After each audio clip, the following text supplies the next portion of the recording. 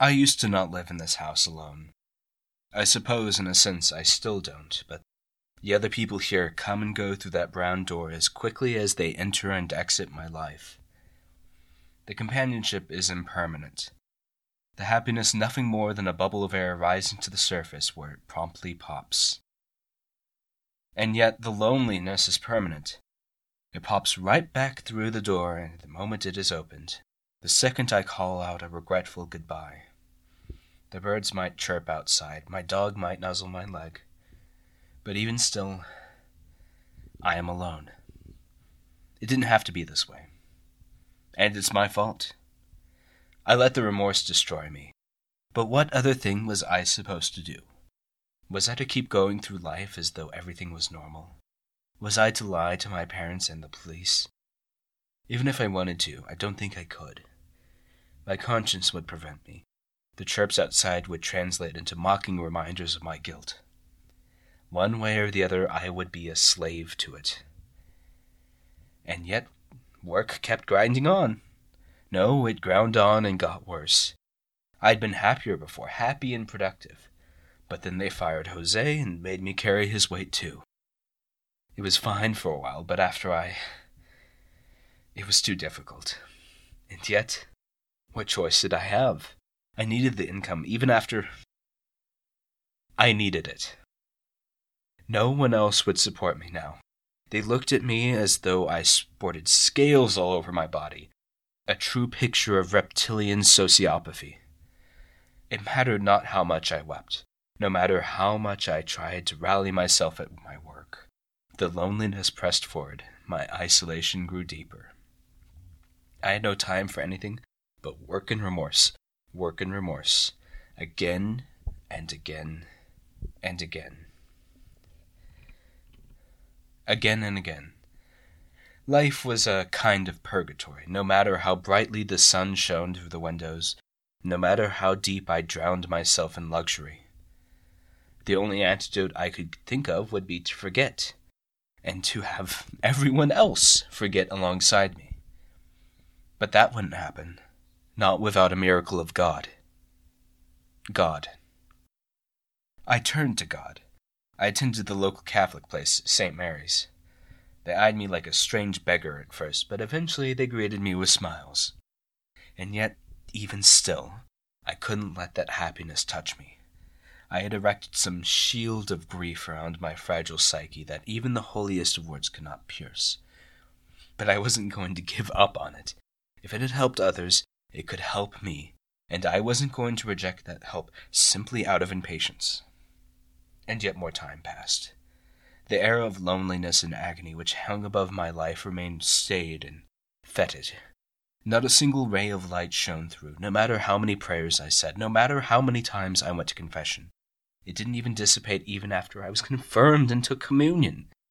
No matter how much the rest smiled, I could see the bitter daggers bore behind their teeth. It was a sanctuary compared to work, and no more. What a low bar to cross. But I still wouldn't give up. Even though I'd seen no light of true forgiveness in my faith, I could sense vague stirrings in the fog just beyond the present. But I needed something else. I needed an edict from God, some divine dove to fall from the heavens onto my head and sing out that I was forgiven. Something like that. And then I saw it. It was another one of those news stories, you know the type. So-and-so person finds the face of Jesus / the Virgin Mary in X product. My cynical old self would just straightaway dismiss it as a manufacturing error, a slight tweak in the gears of the factory that caused the grooves in whatever it was to appear just vaguely human enough to excite some primal thing in the back of our head to tell us it was safe, it was good, nothing more than human-contrived circumstance. I suppose my old cynical self was right about that. At least, technically. But then again, everything and anything we saw was not but the mere twitch of some finger, a miscalculation in a machine meant to be perfect. And we bundled up the bad imperfections and gave ourselves meaning through them. Like my old self's favorite news program. They very rarely reported completely accurate information on time, and yet I still watched it. I drank my coffee the way I made it, not because of some hard-set scientific formula that I didn't understand, but because my mind was willing to accept the imperfections inherent to that black sludge, even though I could feasibly conceive of a coffee that foamed on the tongue with a sugary rush. It would have been so much better, and yet, even then, I would have enjoyed it less. What was I talking about? Oh, right. Yeah. The donut. Its shape may have been dictated on high, or by mere man-made contraptions. It didn't really matter either way. In seeing the face of a holy figure, my mind could be reassured of something that I'd been struggling my whole life towards fulfilling. Maybe. I mean, it helped others at the very least, so it might as well help me. Although my grief stuck to my skin more than others, perhaps this one holy miracle would be the right solvent to pry it off. Perhaps. It was a likelihood greater than 0, which was basically the odds that I had to get out of this malaise through my usual moping. So I had to take it, didn't I? If I couldn't get myself into faith, then I would have it shoved straight down my throat. I took a day off work. I had the money to, since, well, I was only upkeeping myself, wasn't I? After a short and archetypically melancholic breakfast, I popped in my car and played some music. It was country. I hated country. But it didn't evoke any grief, so it was the best I could muster. It was a short drive to some little town of about 15,000 people. All you had to do to find the bakery was to follow the cars, as there was an absolute swarm of them. Most of them were red vans, somehow. Don't know why I remember that detail now, but I felt like I was important in the moment, yeah. Perhaps, yes, I used to hate the color red. Not anymore. Anyways, I followed them through the dingier streets of town to a hole-in-the-wall bakery in the barrio. Munoz, that was the name, wasn't it? It's on my case file, and I can't even remember its name. So, I waited in line. Must have been like 50 people in front of me, each person paying $5 for a minute-long look at the thing. As I took my place in line, my idea that the whole thing was a scam was reinforced. But then I saw the people exiting the bakery, beaming like they had just seen something so magnificent that had turned their lives around, or at very least made that day a very pleasant one. That was all I needed, all that I could ask for. So I waited. Time passed like a particularly lazy slug, but even though my mind tried to disassociate many times, I kept it all together. I reached the front of the line, took out my wallet, and gave the wrinkled old man a $5 bill. He smiled at me and waved me in. Even if there hadn't been anyone else inside, I would have felt claustrophobic in that tiny little joint, given that all the walls were lined with glass cases depicting all the usual bakery items. They looked good, especially after the paltry sum I'd eaten that day, but my attention, along with everyone else's, was not focused on them. Instead, our eyes were drawn to that one tiny plastic table in the middle of the room that had been covered over with one of those cheap red cloths. On it lay a glass case which housed the supposed heaven-blessed pastry. I inched closer to take a look at it, worming my way through a group of religiously passionate old women. And there it was. It was a donut, one of the cake ones. But more than that, it was true.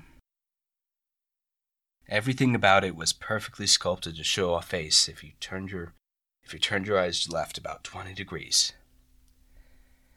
But that face was no Virgin Mary. I knew that face. It was... Gotta keep myself together.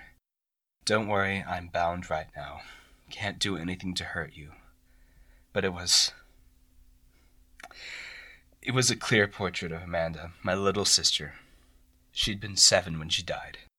11 years younger than myself. Memories flooded back to me. I remembered that I had been distracted. I couldn't remember with what before. My headphones had been plugged in and were playing some stupid heavy metal song that my mind had the good grace to forget. And then there was the donut, curled around the edges, glazed with sour cream. It was a good donut. Too good. I didn't bother to look up for a couple of seconds. It only took a couple. I was a couple too late. I'd been trying to teach her to swim, but she hadn't taken to it quickly enough for my tastes. She still wanted to be in the water. So I got her floaties, wrapped them round her arms. I figured that would keep her safe, long as I kept an eye on her. And I did keep an eye on her most of the time. But it was breakfast time, and I was hungry, and by the time I looked back up at her, she'd already been drowning a good quarter of the minute. She managed to get the floaties off of her by some twist of the wrist and was thrashing about in the water, splashing up a storm. I threw my phone to the ground and I leapt in to save her. I gave her CPR as best as I could, called the paramedics, and when they arrived it was too late. I'd failed. In their cruelty, they told me that if we had just been a couple seconds quicker, we could have saved her life. My sister. Forever dead because of me. As the rush of memory wore off, I was possessed by a singular madness. God was mocking me. Even after all the troubles he'd sent after me, even after making me feel like shit for nearly the entirety of my adult life, here he was trying to evoke that guilt back into my head, that same guilt that had never left and was driving me mad, turning my waking world into an approximation of hell. What could I do as my mind burst with emotion? An ordinary fellow would have simply fallen to the ground in tears. An older woman had already done that a few steps ahead of me. I would be embarrassed, sure, but that would be it. But this reminder, I despised it. Every tendon in my body, from my feet up to my neck, quaked with rage at the thing. There was only one thing to do. I smashed the glass with my bare hands. I wolfed down the donut, and equally as much blood. I passed out on the ground as those around me alternated between restraining me and pummeling me with their fists. I woke up in the hospital. They informed me of my trial, and I could let out nothing more than a sigh of relief. I could not stomach the idea of things ever getting better, ever again. That they were sliding into the hideous order of hell was the only thing that made sense. It was the only thing that was right. After I healed up and talked to my attorney, I pled guilty. 2 years for destruction of private property. I lost my job. My parents repossessed the house, horrible caretakers though they may have been. Do you know what? At the trial, my dad sneered at me. My dad. These were the people who'd abandoned us, left me, someone still immature, barely making ends meet, to take care of their daughter. I was a kid, and yet it wasn't their fault. I couldn't blame it on either of them. I killed Amanda. It was me. And that's why I'm locked up now, my friends. Because I'm a lunatic. And I know that me acknowledging it doesn't make it any better. I'm sorry. I've always been sorry. But if there's no redemption for me, then so be it. Even with you around, I am alone. But even still, this is the best place I could be, I think. Sir, this is a mental institution. So there's no term limit? No, 2 years, sir, although your stay may vary depending on the recommendations of our doctors. Well, that's disappointing. But again, unlike most of my life, that hideousness makes sense. Very well. 2 years. 2 years of being alone.